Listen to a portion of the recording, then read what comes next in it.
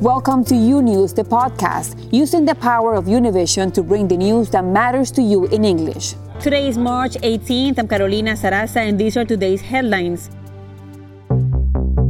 The shocking murder of 8 people in Georgia highlighting the growing anti-Asian American sentiment here in the U.S., but the suspect says race was not a factor in those attacks. On Capitol Hill, Congress taking up immigration reform as the White House continues to monitor the situation along the southern border. And despite a major vaccine push across the country, more than a dozen states are seeing an increase in coronavirus infections. This and much more today on U News, transmitting live from our newsroom in Miami. We begin with new details on the deadly shootings in Georgia. The suspect in that rampage now facing 8 counts of murder. Authorities saying that the gunman confessed to the gruesome murders, most of the victims Asian women. Investigators say the attacks may have been less about race and more about violence against women, but others remain unconvinced. Andrea Linares has more details. Overnight, thousands turning out at vigils across the country to mourn the loss of life after a gunman opened fire at 3 separate Atlanta massage parlors, killing 8 people, 6 of them Asian women. Many of my family members are living in fear. I think the rhetoric from our previous administration was definitely the catalyst for all of this. Advocacy group Stop AAPI Hate reports receiving almost 3,800 complaints from mid-March 2020 through February, thanks in part to racist tropes surrounding the coronavirus. Authorities in Georgia this morning say the gunman, a 21-year-old white man, is admitting to the shootings. However, the suspect telling investigators that the shootings weren't about race.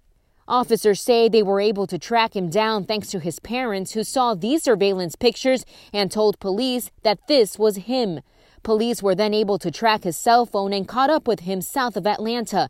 Investigators believe he was headed to Florida to make similar attacks. We were contacted by members of the family indicating that maybe their son. They're very distraught and they were very helpful in this apprehension. According to CNN, a former roommate claims the gunman was deeply religious and felt tortured and distraught by his sexual addiction. Another roommate said he had spent time in rehab for sex addiction. Investigators say a 9mm pistol was found in the suspect's vehicle. He had apparently purchased the gun this week. The Biden administration briefed by the FBI on the situation. Whatever the motivation here, I know that Asian Americans are very concerned. We stand with you and understand how this has frightened and shocked and outraged. Also causing concerns, this statement from Captain Jay Baker, which many feel appears to sympathize with the shooter, not his alleged victims. I spoke with investigators. They interviewed him this morning, and they got that impression that, yes, he understood the gravity of it, and he was pretty much fed up and kind of at the end of his rope. And yesterday was a really bad day for him, and this is what he did. The Washington Post reporting that the Georgia sheriff's spokesman appeared to promote on Facebook T-shirts blaming China for the coronavirus. Meanwhile, police have not yet ruled out Georgia's shootings as a hate crime. Either way, the Asian community from coast to coast, in particular women, say it's time that they be heard. Violence is so clear to see, but it is so difficult to name because so often Asian women are held as objects, and we are expected to hold our shame silently and without apology. The House Judiciary Committee is holding a hearing today on the string of violence plaguing Asian American communities amid the COVID-19 pandemic, and President Joe Biden and Vice President Kamala Harris will be in Atlanta tomorrow. In Miami, Florida, Andrea Linares, U News. Thank you, Andrea, for that report. And at that House hearing, Democratic Congresswoman Grace Meng of New York called out Republican lawmaker Chip Roy of Texas for his comments criticizing the Chinese Communist Party and his handling of the pandemic. Let's listen. I want to go back to something that Mr. Roy said earlier. Your president and your party and your colleagues can talk about issues with any other country that you want. but you don't have to do it by putting a bullseye on the back of Asian Americans across this country, on our grandparents, on our kids. This hearing was to address the hurt and pain of our community and to find solutions, and we will not let you take our voice away from us. Congresswoman Meng has personally been a target of those attacks after the House passed legislation she co-sponsored to condemn anti-Asian hate last year. Her voicemail was bombarded with hate-filled messages echoing former President Trump's language to describe the coronavirus. Meanwhile, San Francisco police are stepping up patrols in Asian neighborhoods following the latest attack on people of Asian background in the city. But a word of warning, some viewers may find the video you're about to see too graphic. The tail end of the incident was caught on camera, showing a 75-year-old woman holding an ice pack to her head. Police say she was assaulted as the suspect was fleeing an attack on an 83-year-old Asian man Wednesday. The two Asian victims were hospitalized with non-life-threatening injuries.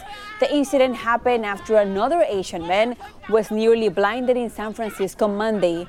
The anti-hate group has counted more than 500 attacks on Asian Americans nationwide in the past 2 months. And joining me now is Margaret Huang. She's the president and CEO of the Southern Poverty Law Center, a nonprofit organization tracking extremism in the U.S. Thank you so much for your time, Margaret. Thank you, Carolina, for having me. Margaret, authorities in Georgia have yet to label the shooting in Atlanta as a racially motivated attack. What is your reaction on that?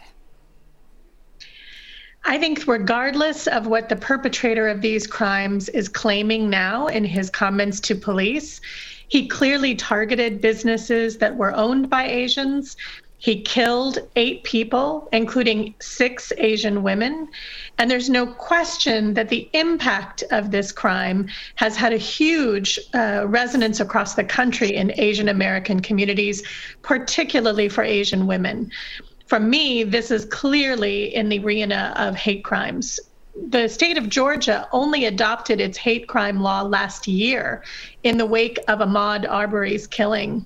I think it's time that the law enforcement agencies of Georgia started training their officers and their leadership to understand how to investigate hate crimes and how to be much more sympathetic to the communities where the victims are. Now, there's been an increase in violence against Asian Americans in the last year. What has the last year been like for the Asian American community in the U.S.?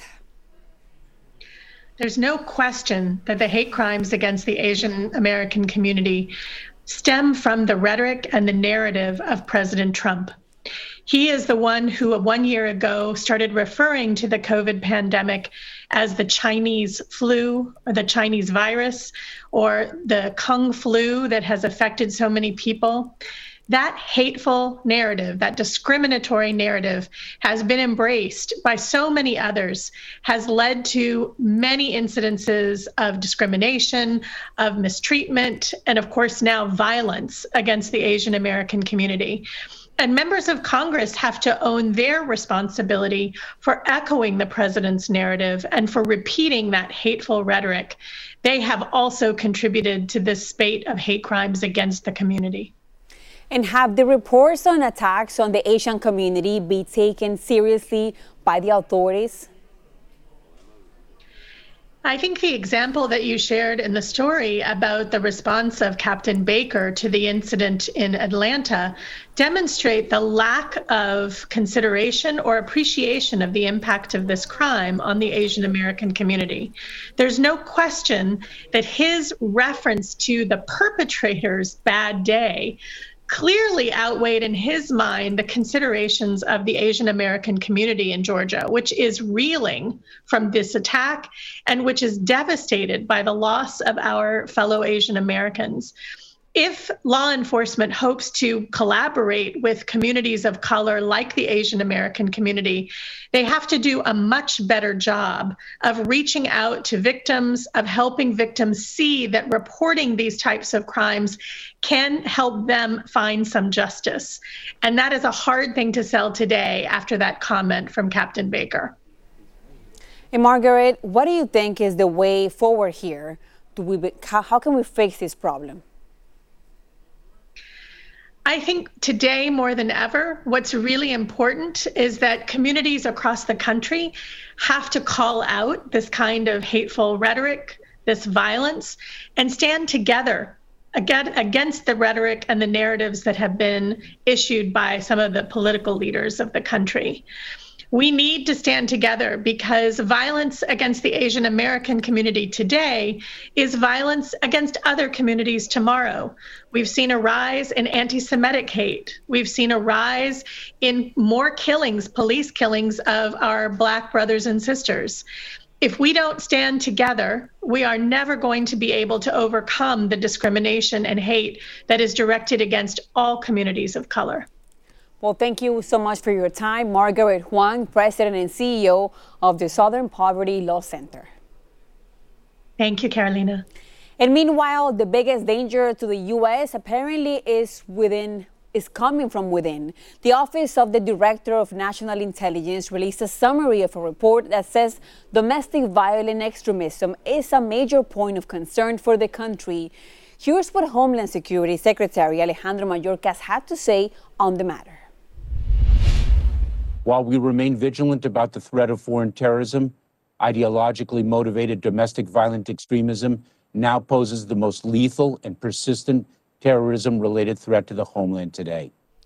And according to a Senate aide who's familiar with the unclassified data, it shows the challenges of dealing with lone wolf extremists who take extreme ideologies and move forward with violence. And now turning to immigration, the House is set to vote today on two bills that will provide a pathway to citizenship for young dreamers and immigrant workers. Edwin Pitti has the details from Washington, D.C. Edwin. That's right, Carolina. Democrats in the House are ready to approve this afternoon their first two pieces of legislation on immigration. But under both bills, dreamers and farm workers will be able to apply for a green card, and by following U.S. immigration laws, they could even qualify for citizenship. There are 5.2 million farm workers in the country that could benefit from this bill, and if passed, they would have to agree to work between 4 and 8 additional years in the agricultural sector and pay a $1,000 fine. In the case of dreamers, to get a green card, they have to obtain a higher education degree, serve in the military, or be employed for at least 3 years. This morning, during a press conference, House Democrats discussed the importance of passing their bill in the Senate as soon as possible. Take a listen. Dreamers are doctors, nurses, lab technicians, contact tracers, and job creators. Farm workers are getting infected and dying from COVID at a much higher rate than the general public. We must protect and secure our food supply chain. The Congressional Hispanic Caucus has led efforts to fix our broken immigration system, and I am very proud to say that the CHC has endorsed both of these bills that will strengthen our economy, stabilize our food supply chain, and give people peace of mind. TPS beneficiaries and undocumented essential workers are also included in the Democratic proposal, something that has angered Republicans who continue to accuse the White House of wanting to approve immigration laws without taking care of the situation at the border. This happened as a day after Republicans presented the Dignity Act, their version of an immigration bill that doesn't include a pathway to citizenship for undocumented immigrants. We are reporting live in Washington, D.C. Carolina, back to you. Thank you for that report, Edwin Pitti.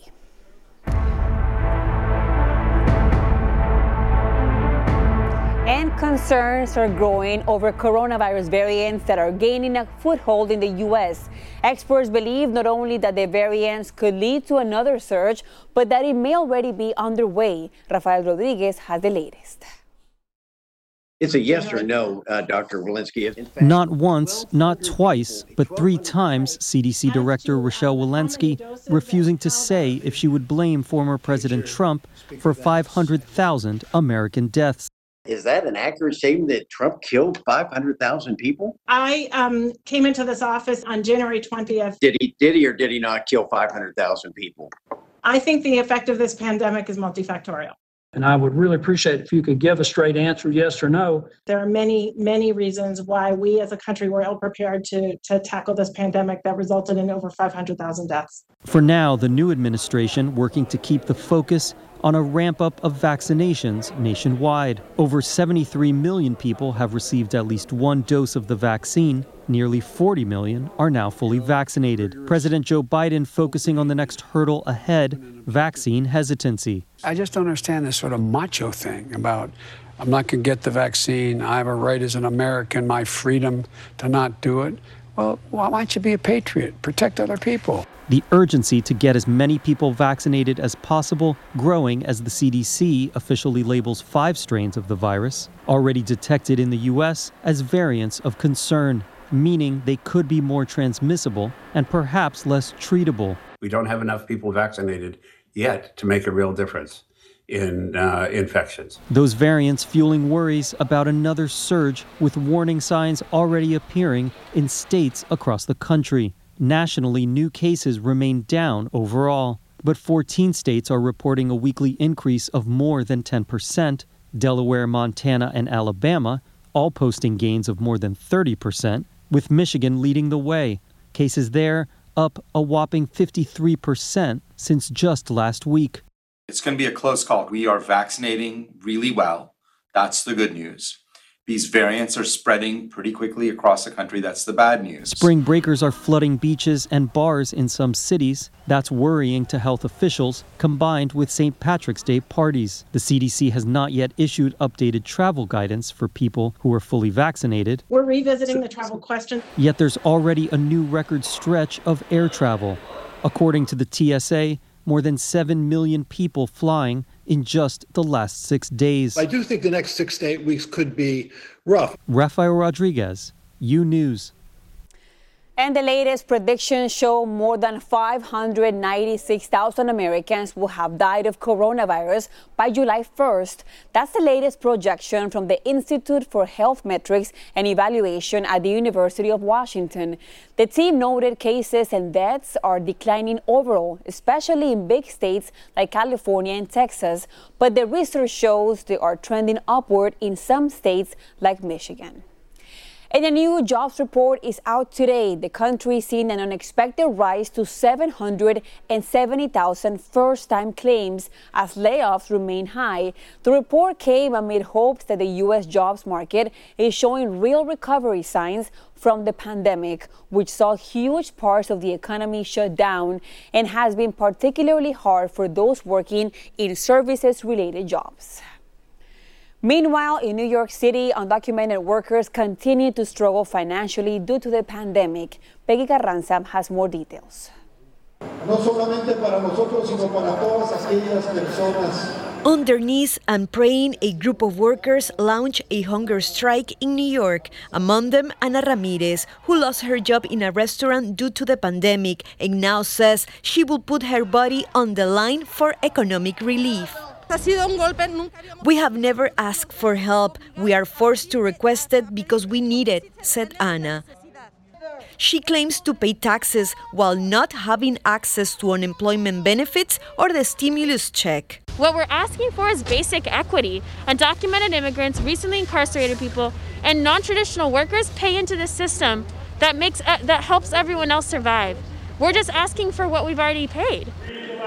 This is why they're looking for the New York state budget to include more than $3 billion for hundreds of thousands of undocumented workers. We're asking for a $3.5 billion excluded worker fund, the first ever fund in this country at a state level that gives back to people what they've already paid. According to the organizers, the hunger strike is going to start today with 17 workers, but it's possible that another 50 are going to join them. The proposed budget contemplates more than $2 billion for the workers, but they say it's not enough. The reality of our budget is that there is not enough money, but we continue to fight to increase taxes to those who can pay them, said this assemblywoman. Meanwhile, the strikers ate their last tamale and left for the church where they will stay. In New York City, Peggy Carranza, U News. The IRS plans to delay the tax filing deadline until mid-May, according to an official. The service is still processing millions of 2020 tax returns, while at the same time sending out a new round of stimulus checks and dealing with new unemployment benefits. About 90 million stimulus payments have been disbursed so far. The first group to get the money includes people who provided direct deposit information to the IRS on the recent tax returns or the IRS website. Around 150,000 paper checks have also been mailed. In all, about $242 billion have been paid as of today. More of U News after this short break.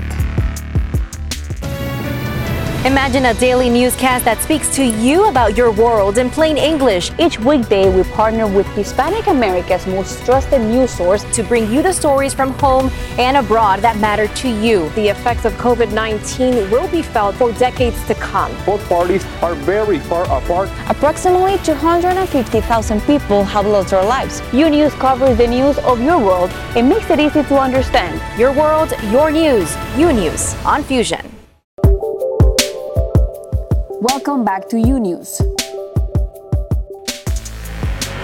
The House voted in favor of renewing the Violence Against Women Act, which had expired. This new bill calls for grant funding and additional support aimed at preventing and combating sexual assault, domestic violence, and other related issues. A fact sheet from the House Judiciary Committee also says the bill expands assistance and services assault to victims and survivors. Republican Senator Johnny Ernest of Iowa says the GOP is working on a bill that, quote, will be different from the House bill. Elsewhere on Capitol Hill, a major election and voting rights package was introduced by Senate Democrats. The For the People Act is focused on increasing voting access across the nation, and it could impact voting legislation being passed in many states. Democratic officials say this will help accountability and transparency in Washington, D.C. Republicans disagree, saying it is a federal power grab and that would lessen political speech.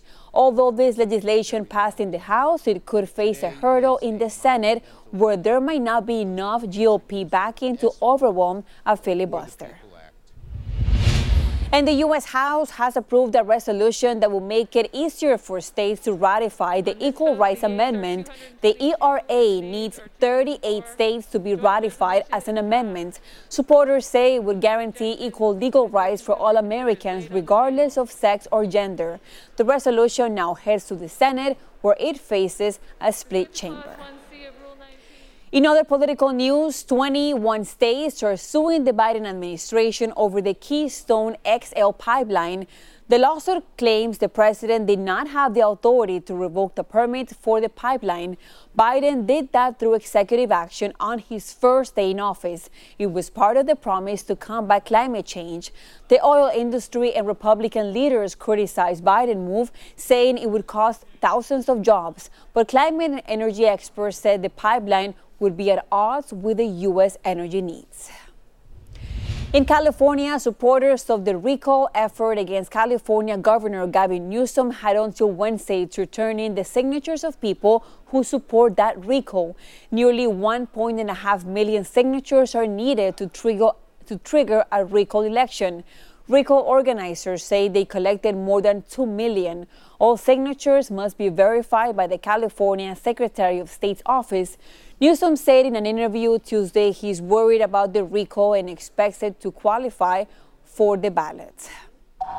And in Washington, police arrested a Texas man outside Vice President Kamala Harris's official residence on Wednesday. Authorities say officers were responding to a suspicious person. The U.S. Secret Service detained 31-year-old Paul Murray of San Antonio.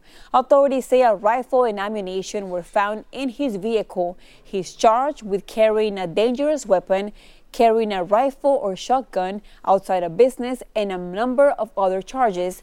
The Secret Service says no one was at home at the residence when the guy was arrested. Thanks for listening to U News, the podcast. Don't forget to follow U News on Instagram, Twitter, and Facebook. And if you haven't yet, go to Apple Podcasts and subscribe, rate, and review. And join us tomorrow for a new episode. Until then.